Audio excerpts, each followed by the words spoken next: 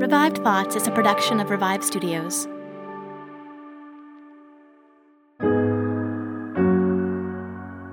This is Troy and Joel, and you are listening to Revive Thoughts.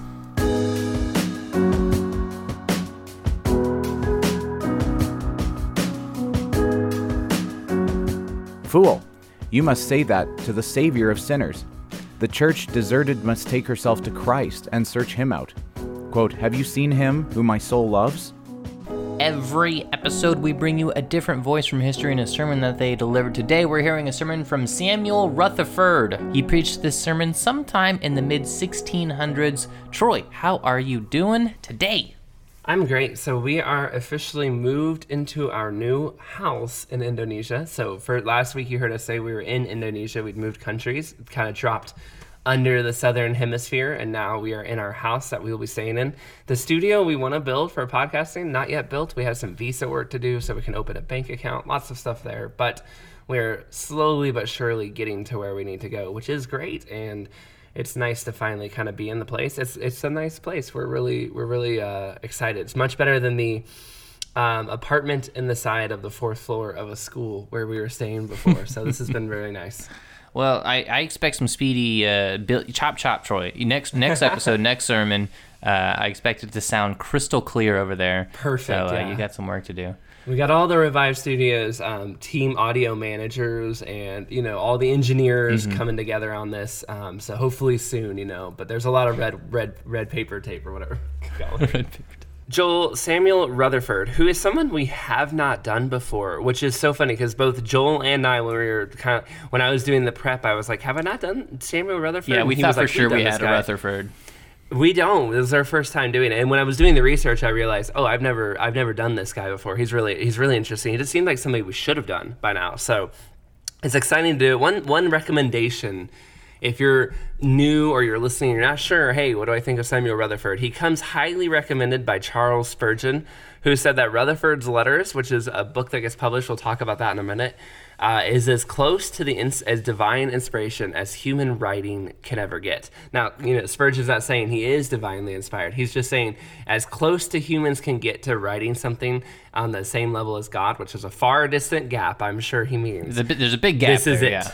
This is the height of it. So Samuel Rutherford, that's a pretty big recommendation from him. And so we're excited to finally get an episode on him. Yes, Samuel Rutherford, born in the year 1600 even. I like the ones that are born right at the beginning of the century because whenever the year takes place, you know how old they are. Automatically, it's easy to calculate. Born into a poor family, the part of the country they were in at the time was just called Scottish Borders. And he came from an ordinary family. They were either a farmer or miller, some type of working class. They're not noble birth is what we're trying to say there. You wouldn't have a movie made about them being a prince or anything like that. Normal guy. He had brothers. One brother grew up to be a teacher. Another grew up to be a soldier in the Dutch army. But there's nothing in Rutherford's family that really set him up for success. He got himself an education, went to the University of Edinburgh, and he eventually settled into a professor role there at the same school. It's said that he converted to Christianity in the year 1624, so 24 years old. See, it's helpful. It's nice. 24 years old. We don't see a whole lot of evidence of that in his life. A few years later, in 1626, he actually got fired from being a teacher, and there's some debate around this whole scandal. But it seems like it's most likely attributed to an immoral conduct between him and a girl that he would end up making his wife. But it doesn't seem like, while he might have had a profession of faith or might have come to know, and by all means, there are genuine believers that screw up and make really bad errors, and that might be what is going on here. But we see this structure of this guy coming from nowhere, becoming a Christian, and then pretty much ruining his career by having this illicit relationship with a girl that he liked. So it's kind of like, where do you go from here, right? But there must have been something in this situation that turned out for good, even though there was and when we say immoral conduct, I mean, I believe he had a full-on, relationship with her, but we don't know. It could have just been that they looked like they were having a relationship, or it could have just been, I don't know what the Puritan 1600s conduct was. Was it just they were out too late, or was it that they were caught in the middle of something? We don't know all the scandalous details. And again, some people don't think anything happened at all. Now, what looked like a bad situation ended up turning out for his good. In 1627, about a year after this, he becomes a minister. So despite whatever happened in this immoral conduct relationship, despite whatever falling he had, he now was suddenly very much on fire for God. Seems like he's really experienced the grace of God here. One person described him as always preaching, always praying, always visiting the sick, always catechizing or teaching the youth, and always writing and studying. And if we knew nothing else about him, that would make him a worthy minister to me. If others described you with that kind of zeal, I think it'd be a sign you love Jesus quite a lot. It was said he would wake up at 3 a.m. to be ready for all he needed to do in the community that day. This went on for 5 years until, sadly, his wife, who had been struggling with the disease for 13 months, died. On top of that, the 3 months leading up to that disease killing his wife, he himself had been sick and almost died of fever multiple times. So those last few months together, he's not even really able to take care of her. He himself is on death's door. Before the year is over, his own sons will end up passing away during this time too, of the same, from what I can tell, the same fever. So his entire family and almost himself dies basically in 1 year due to this horrible fever that takes them. This would have been enough to break many Christians, and I can't even imagine. I'm sure it would break me. Reminds me of the story of Adoniram Judson, who Elise covered on Martyrs and Missionaries, who, when his wife and his young child died, he kind of made a hut in the jungle and just sat there for 40 days to kind of process the grief of losing them. And when Felix Carey, the son of William Carey, lost his wife and children and the translation of the Bible he'd been working on, all in one ship, it went into the sea, he never really truly recovered. If you've listened to that episode also on Martyrs and Missionaries, you'll see that he just never comes back the same. But Rutherford, through the grace of God, though he suffered, he did not waver in his faith and trust in God. And in fact, it seemed to light even more fire under him for the love of his people and his congregation. Yeah, just as a side note, it is really interesting to see this dramatic shift in his personality. Again, we talk about him not coming from a past that there's any evidence of a significant fervor for the Lord. Obviously getting into some controversies there with this young woman. And then there's a shift. There's something that changes where he is all in. And, I feel like I can only attribute it towards the Holy Spirit, working in him and using him in that. And that's really neat to see, and it continues throughout his whole life. The tragedy of losing his family is heartbreaking, but he had some other trials, literally trials, because this is there's a lot of controversy in England as a whole right now. This is post-Reformation, leading up to the English Civil War.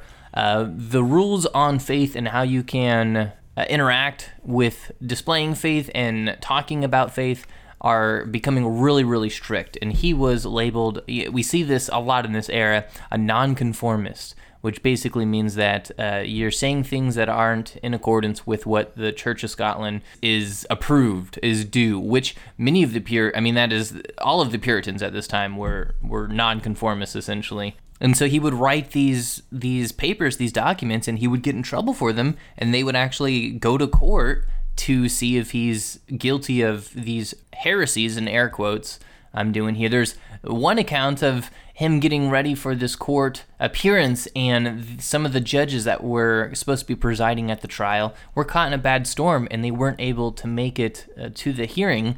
And one of the judges that was there in town with him happened to be friends with him and ended up letting him go. But like any Puritan in this area that's hardcore and committed, he would continue to write stuff and continue to get in trouble by the church state there, and end up in other trials. Again, another one in 1634, and then finally in 1636. This was the big one, the one that would be the last straw for the work he was doing there. 1636. You know how old he was when that happened, Troy?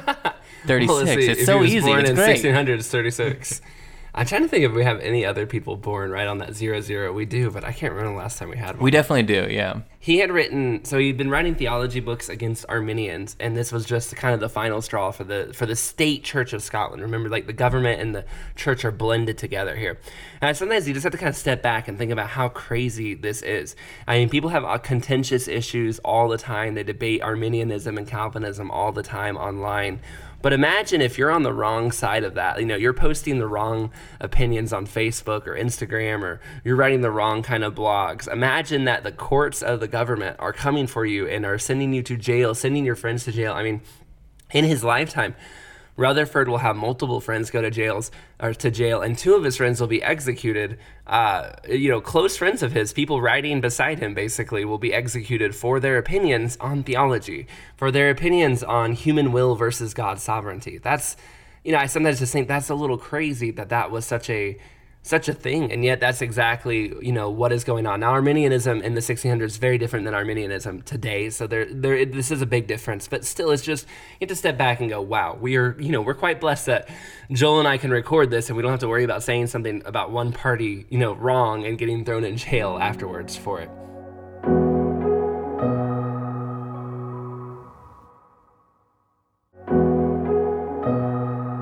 So in 1636, he gets brought before the courts, and basically he's sent into exile. He's sent away from the town where his church is and sent to a small rural town where he's not allowed to leave. He is told if he is caught teaching or preaching again, it's straight to jail, and he will no longer be allowed to do any of the things that he has been doing before. Now remember, Rutherford lost his entire family and just poured himself into his congregation and his church and being a loving minister. This was a hard blow to him, and this was a hard blow to the congregation, obviously. A quote from him at the time said, "Duty is ours, the events are the Lord's," which is, I did my job, and what God does with it next, that's up to him. He said of these events, he was discouraged, he felt useless, and was confined to this small town where he wouldn't be allowed to do what he loved to do, which was preach. But he did not give up on his congregation. He began writing letters. Letter after letter after letter he wrote to his members of his congregation and to the congregation as a whole. He poured his heart, soul, and ministry into these letters. They end up being what he was remembered for today. The love, the care, the teaching, the way he wrote about Christ, the way he poured himself into it, these are those same letters that Spurgeon said were as close to inspired as we'll ever get. Even though he thought he was useless and that he had been pulled away from his congregation, in some ways what he ended up doing would last not just for his little church, but the whole world would be grateful. Yeah, so he wanted to leave exile and get back to work, but in one of his letters he wrote, "It is not for us to set the hourglass for the Creator," meaning that, everything is in God's time. These letters that he wrote would be published after his death, and they have never gone out of print since. They are still printed to this day, and they're still circulated. Again, it's still what he's known for the most.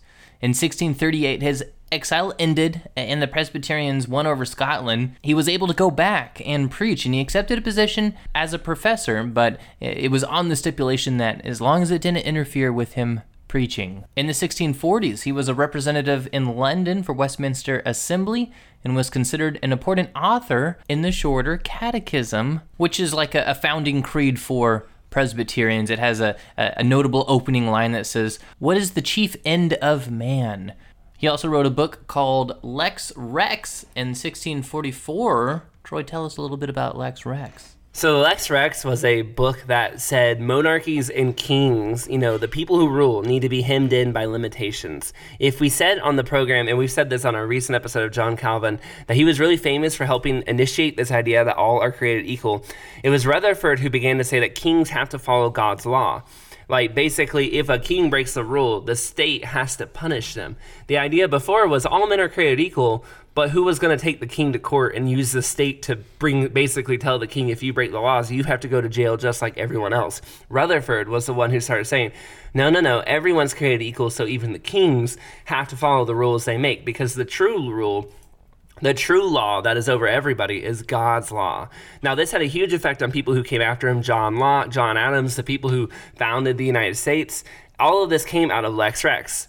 And this idea of just having a law that could apply to everyone would just be, it sounds kind of obvious to us. Like, we go, of course, yeah, even our leaders can't break the rules. And if they do, they should go to jail. But to them at this time, this was huge. The king just was not, nobody would have ever said a king or a prince was under that kind of rule. Now, after Cromwell's time in England, when the king returned, you can probably imagine, because the king comes back into England, takes over England again, and he's getting kind of payback at the people he didn't like.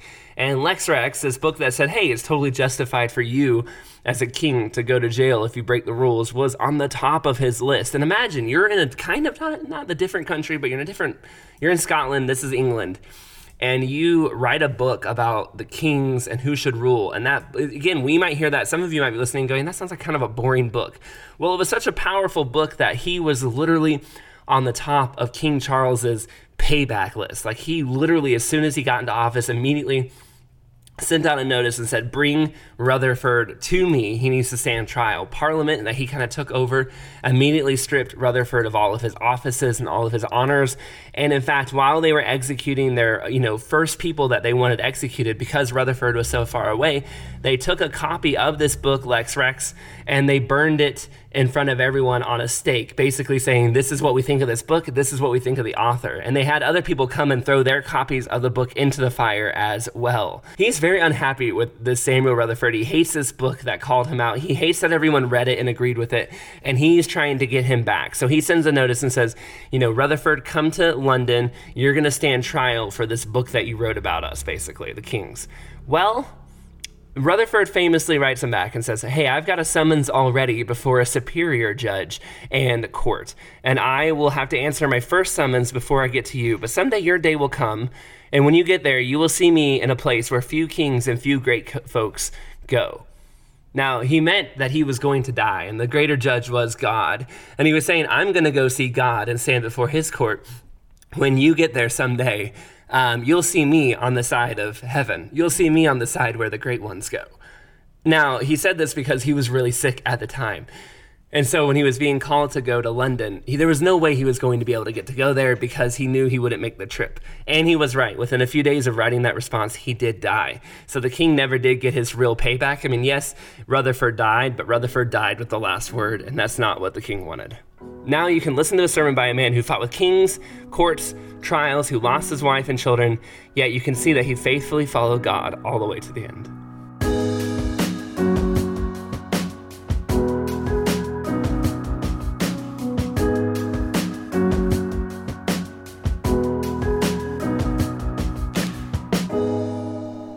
Quote, then she came and worshipped him, saying, Lord, help me, unquote. Matthew 15:25. Christ had denied her to be his, but she will not deny that Christ is hers. See how a believer is to carry himself towards Christ when they feel deserted. We see first that for the deserted believer, there is a patient submission to God under desertion, and it is sweet. Even if I saw no reason, why was I abandoned when I cry and shout, and God still doesn't answer? 1. His comforts and his answers are his own free graces. He may do with his own what he thinks good, and grace is no debt. Quote, hear, O Lord, for your own sake, unquote. Daniel 9:19. 2. Infinite sovereignty may lay silence upon all hearts. Good Hezekiah, quote, what will I say? He has spoken to me, and himself has done it, unquote. Isaiah 38:15. It is an act of heaven, whatever happens to me, so I bear it with silence. Secondly, she believes. There is a high and noble commandment laid upon the sad spirit. Quote, he that walks in darkness and sees no light, let him trust in the name of the Lord and stay upon his God, unquote. Isaiah 50:10.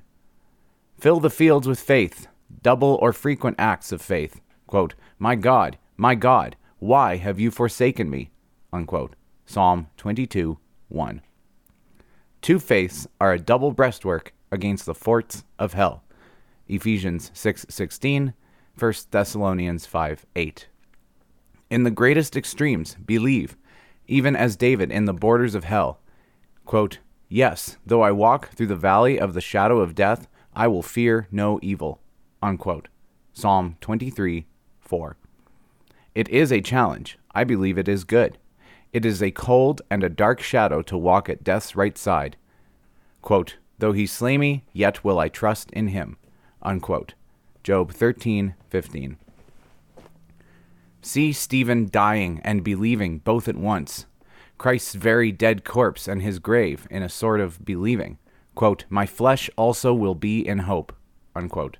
Psalm 16:9. How sweet to take faith's back band, subscribed by God's own hand, into the cold grave with you, as Christ did. Quote, you will not leave my soul in the grave. Unquote. Verse 10. 4. Faith says, sense is a liar. And the flesh will say about faith, quote, his archers circled around me, he cleaves my reins asunder, and does not spare, and pours out my gall on the ground. Unquote. Job 16:13. But faith says, quote, I have a friend in heaven. Also now my witness is in heaven. Unquote. Verse 19. Sense makes a lie of God. Quote, he has also kindled his wrath against me, and takes me for his enemy. Unquote. Job 19:11. No, Job, you are the friend of God. See how his faith comes above the water. Quote, I know that my friend by blood or my redeemer lives. Unquote. Verse 25. Third, she waited in hope, and did not take the first or second answer. Hope is long trusted, and at the midnight hour prophesies the good of God. Quote, though I fall, I will rise again. Unquote. Micah 7:9. Quote, then I said, I am cast out of your sight, yet I will look toward your holy temple. Unquote. Jonah 2:4. There is a seed of heaven in hope.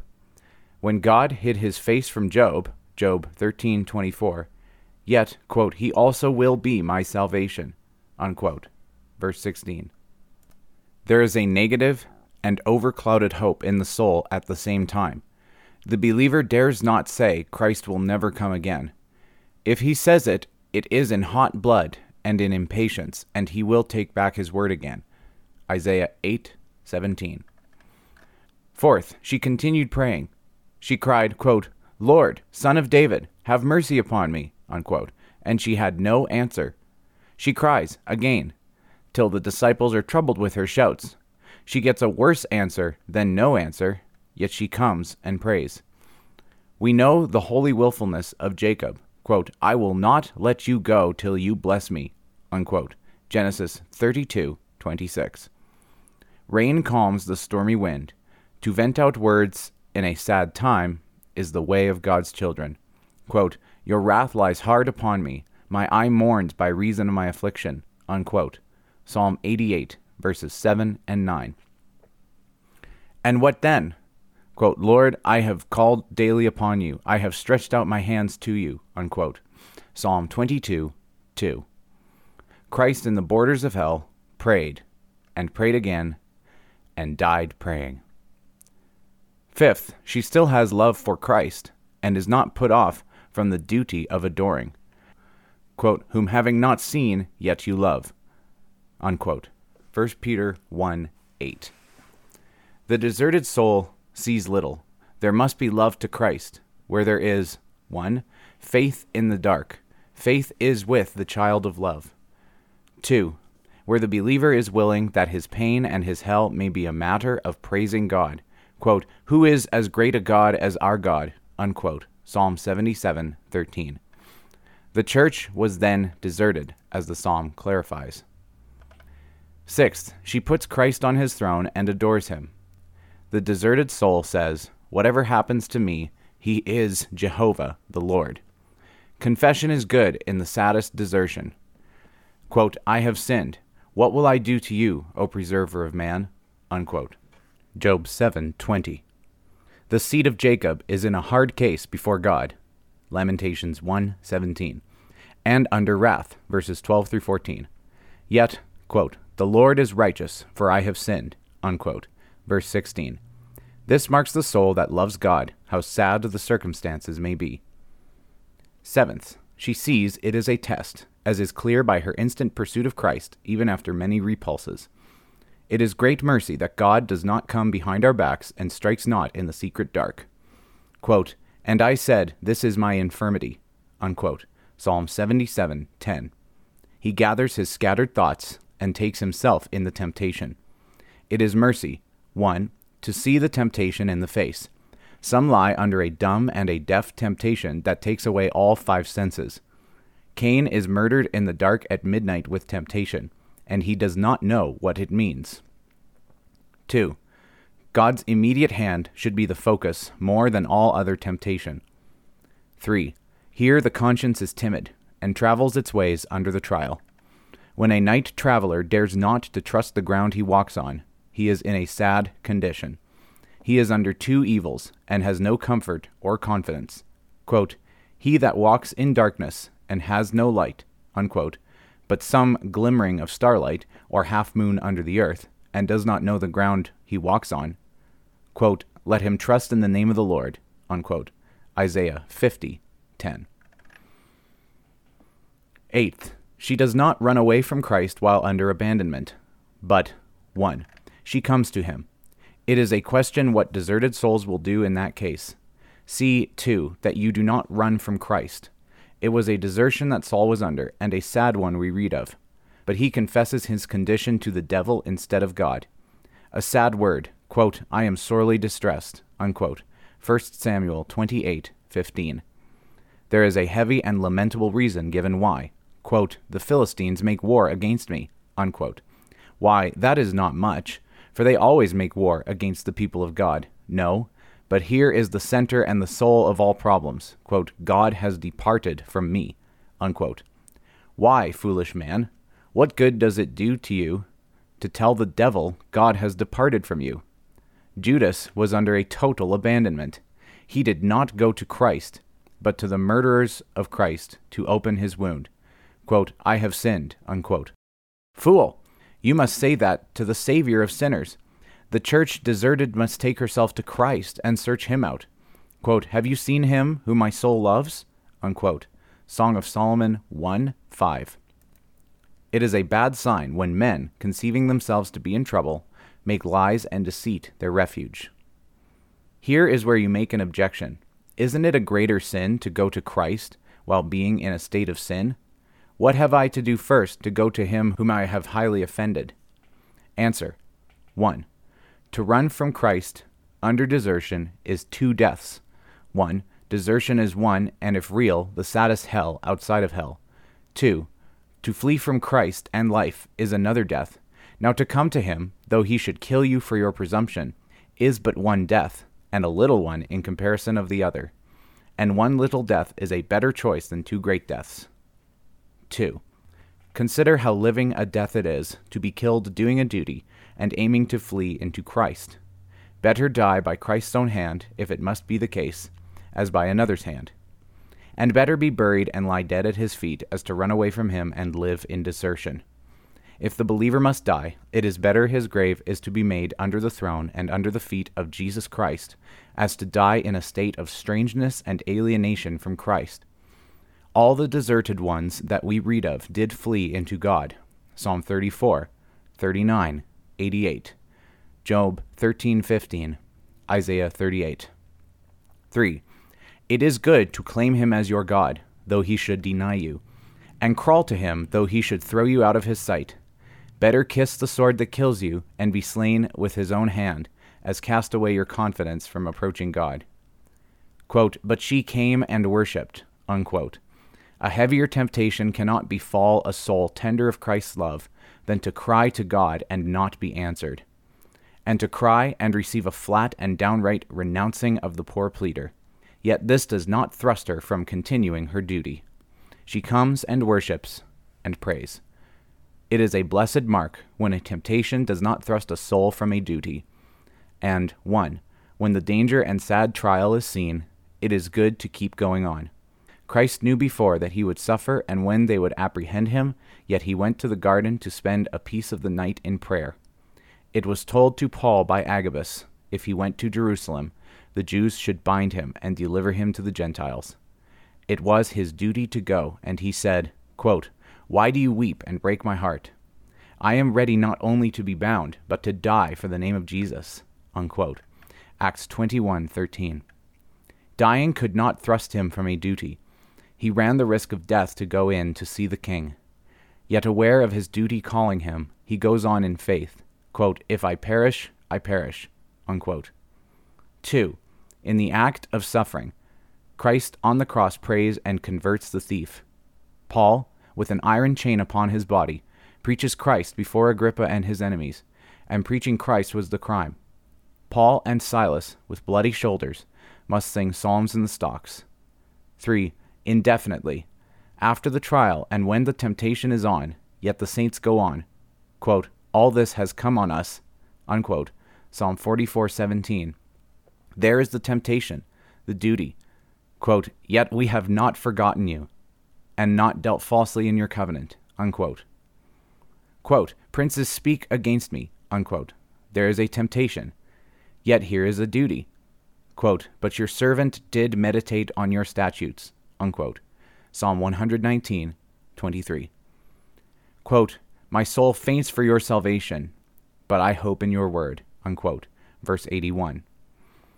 Quote, "The wicked have laid a snare for me, yet I did not stray from your precepts," unquote. Verse 110. Quote, "Many are my persecutors and my enemies, yet I do not diminish your testimonies," unquote.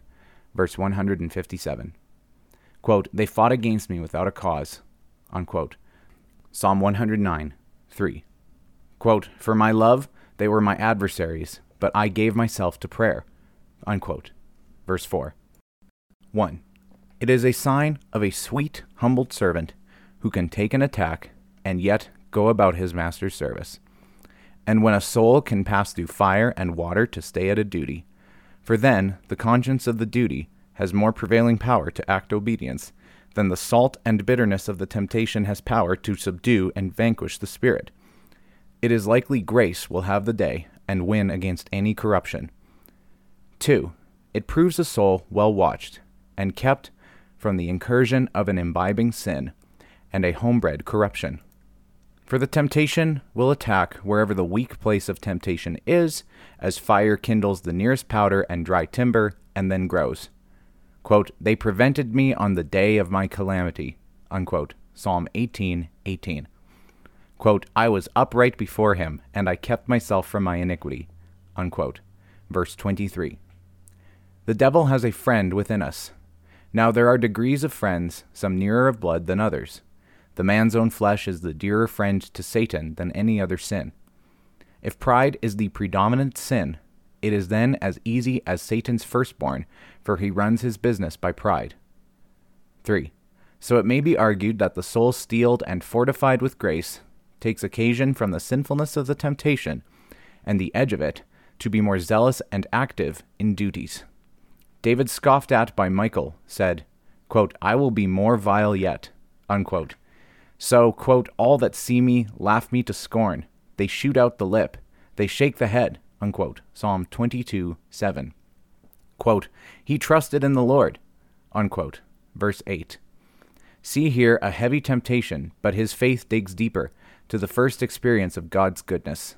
Quote, "But you are he that took me out of the womb," unquote. Verse 9. As the church mocked with this, quote, "Sing us one of the songs of Zion," unquote. Psalm 137, raises a higher esteem of Zion because Zion's songs are scoffed at. Let them mock Zion as they listen. Quote, "But if I forget Zion," unquote. Verse 5. Then I pray God, quote, "My tongue may become stuck to the roof of my mouth," unquote. Verse 6. So the thief, hearing Christ blasphemed and railed on by his fellows, does take more boldness to extol him as a king. Quote, "Lord, remember me when you come to your kingdom," unquote. Grace appears the more gracious and active when it has an enemy. Opposites in nature, such as fire and water, show off their greatest strength when they actually confront each other. Use 1. Antinomians or libertines turn grace into a temptation, and then cast off all duties. As, quote, "Christ has pardoned all sin. His righteousness imputed is mine. Why do you speak to me of law and duties?" unquote. The way that cries against duties and sanctification is not the way of grace. Grace is an innocent thing, and will not take men off from their duties. Grace does not destroy obedience. Christ has made faith a friend to the law. The death of Christ does not destroy grace's activity in duties. It is true, grace trusted in grows ourselves, but does not grow grace any. And self cannot storm heaven, and take Christ by passion. Grace, though near of kindred to Christ, as it is received in us, is but a creature, and so may be made an idol, when we trust in it and seek not Christ first. And before created grace, but believing and doing are blood friends. John 11:26. Use 2.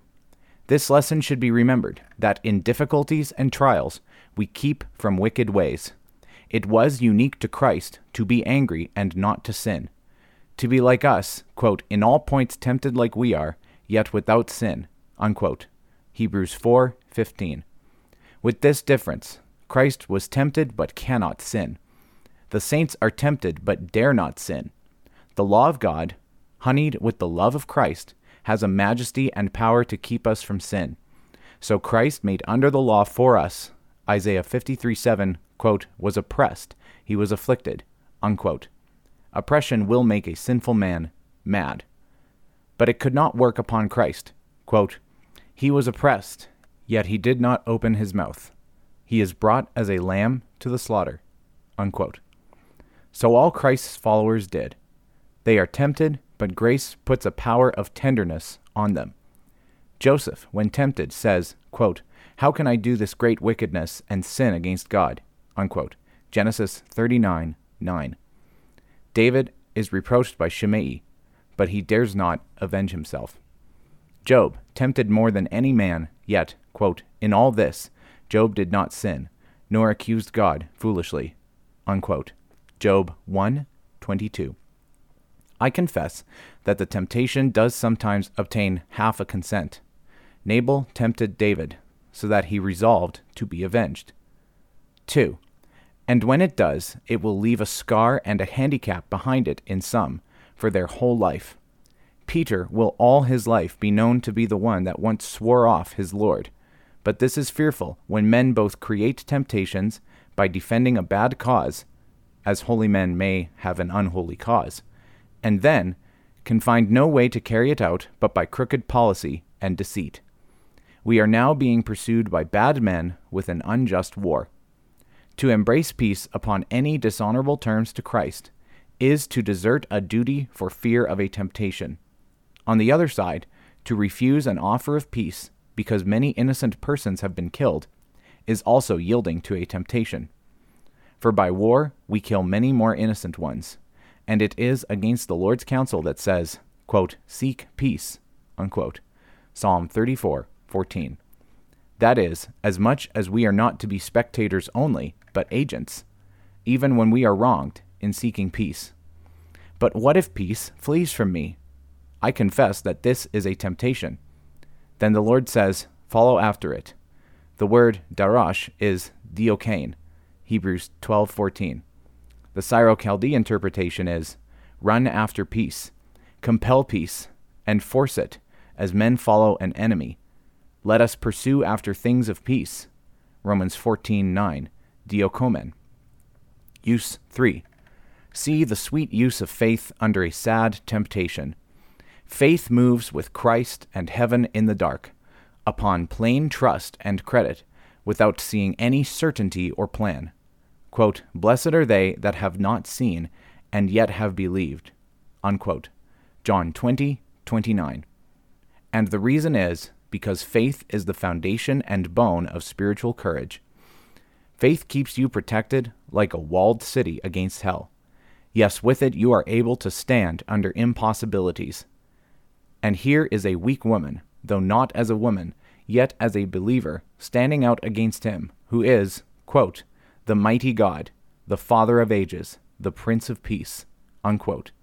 Isaiah 9:6. Faith alone stands out and overcomes the sword, the world, and all afflictions. 1 John 5:4. This is our victory, how one man overcomes the great and vast world.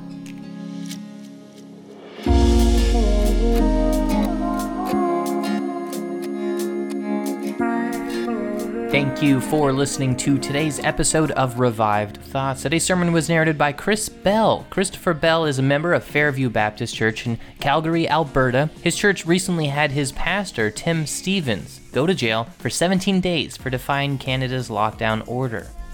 If you enjoyed this episode of Revived Thoughts, we encourage you to join us on Patreon, where you can listen to our deep dives, Joan of Arc, The First Crusade, Salem Witch Trials, where you can get ad-free versions of Revived Thoughts and Martyrs and Missionaries, and where you can also get access to other things like Behind the Mics, and finally, you can also get some merchandise and some fun stuff like that. So please join us on Patreon. Every dollar that you send helps us to do this show an incredible amount. We're really grateful when you send that in and help us out and support us over there. And also, we have officially put on the date on the calendar when Joel and I will be recording part 1 of the next deep dive. So we're very excited to be doing that and be bringing that to you and our Patreon supporters very soon. So make sure you are signed up and all caught up so you're ready to go. This is Troy and Joel, and this is Revive Thoughts.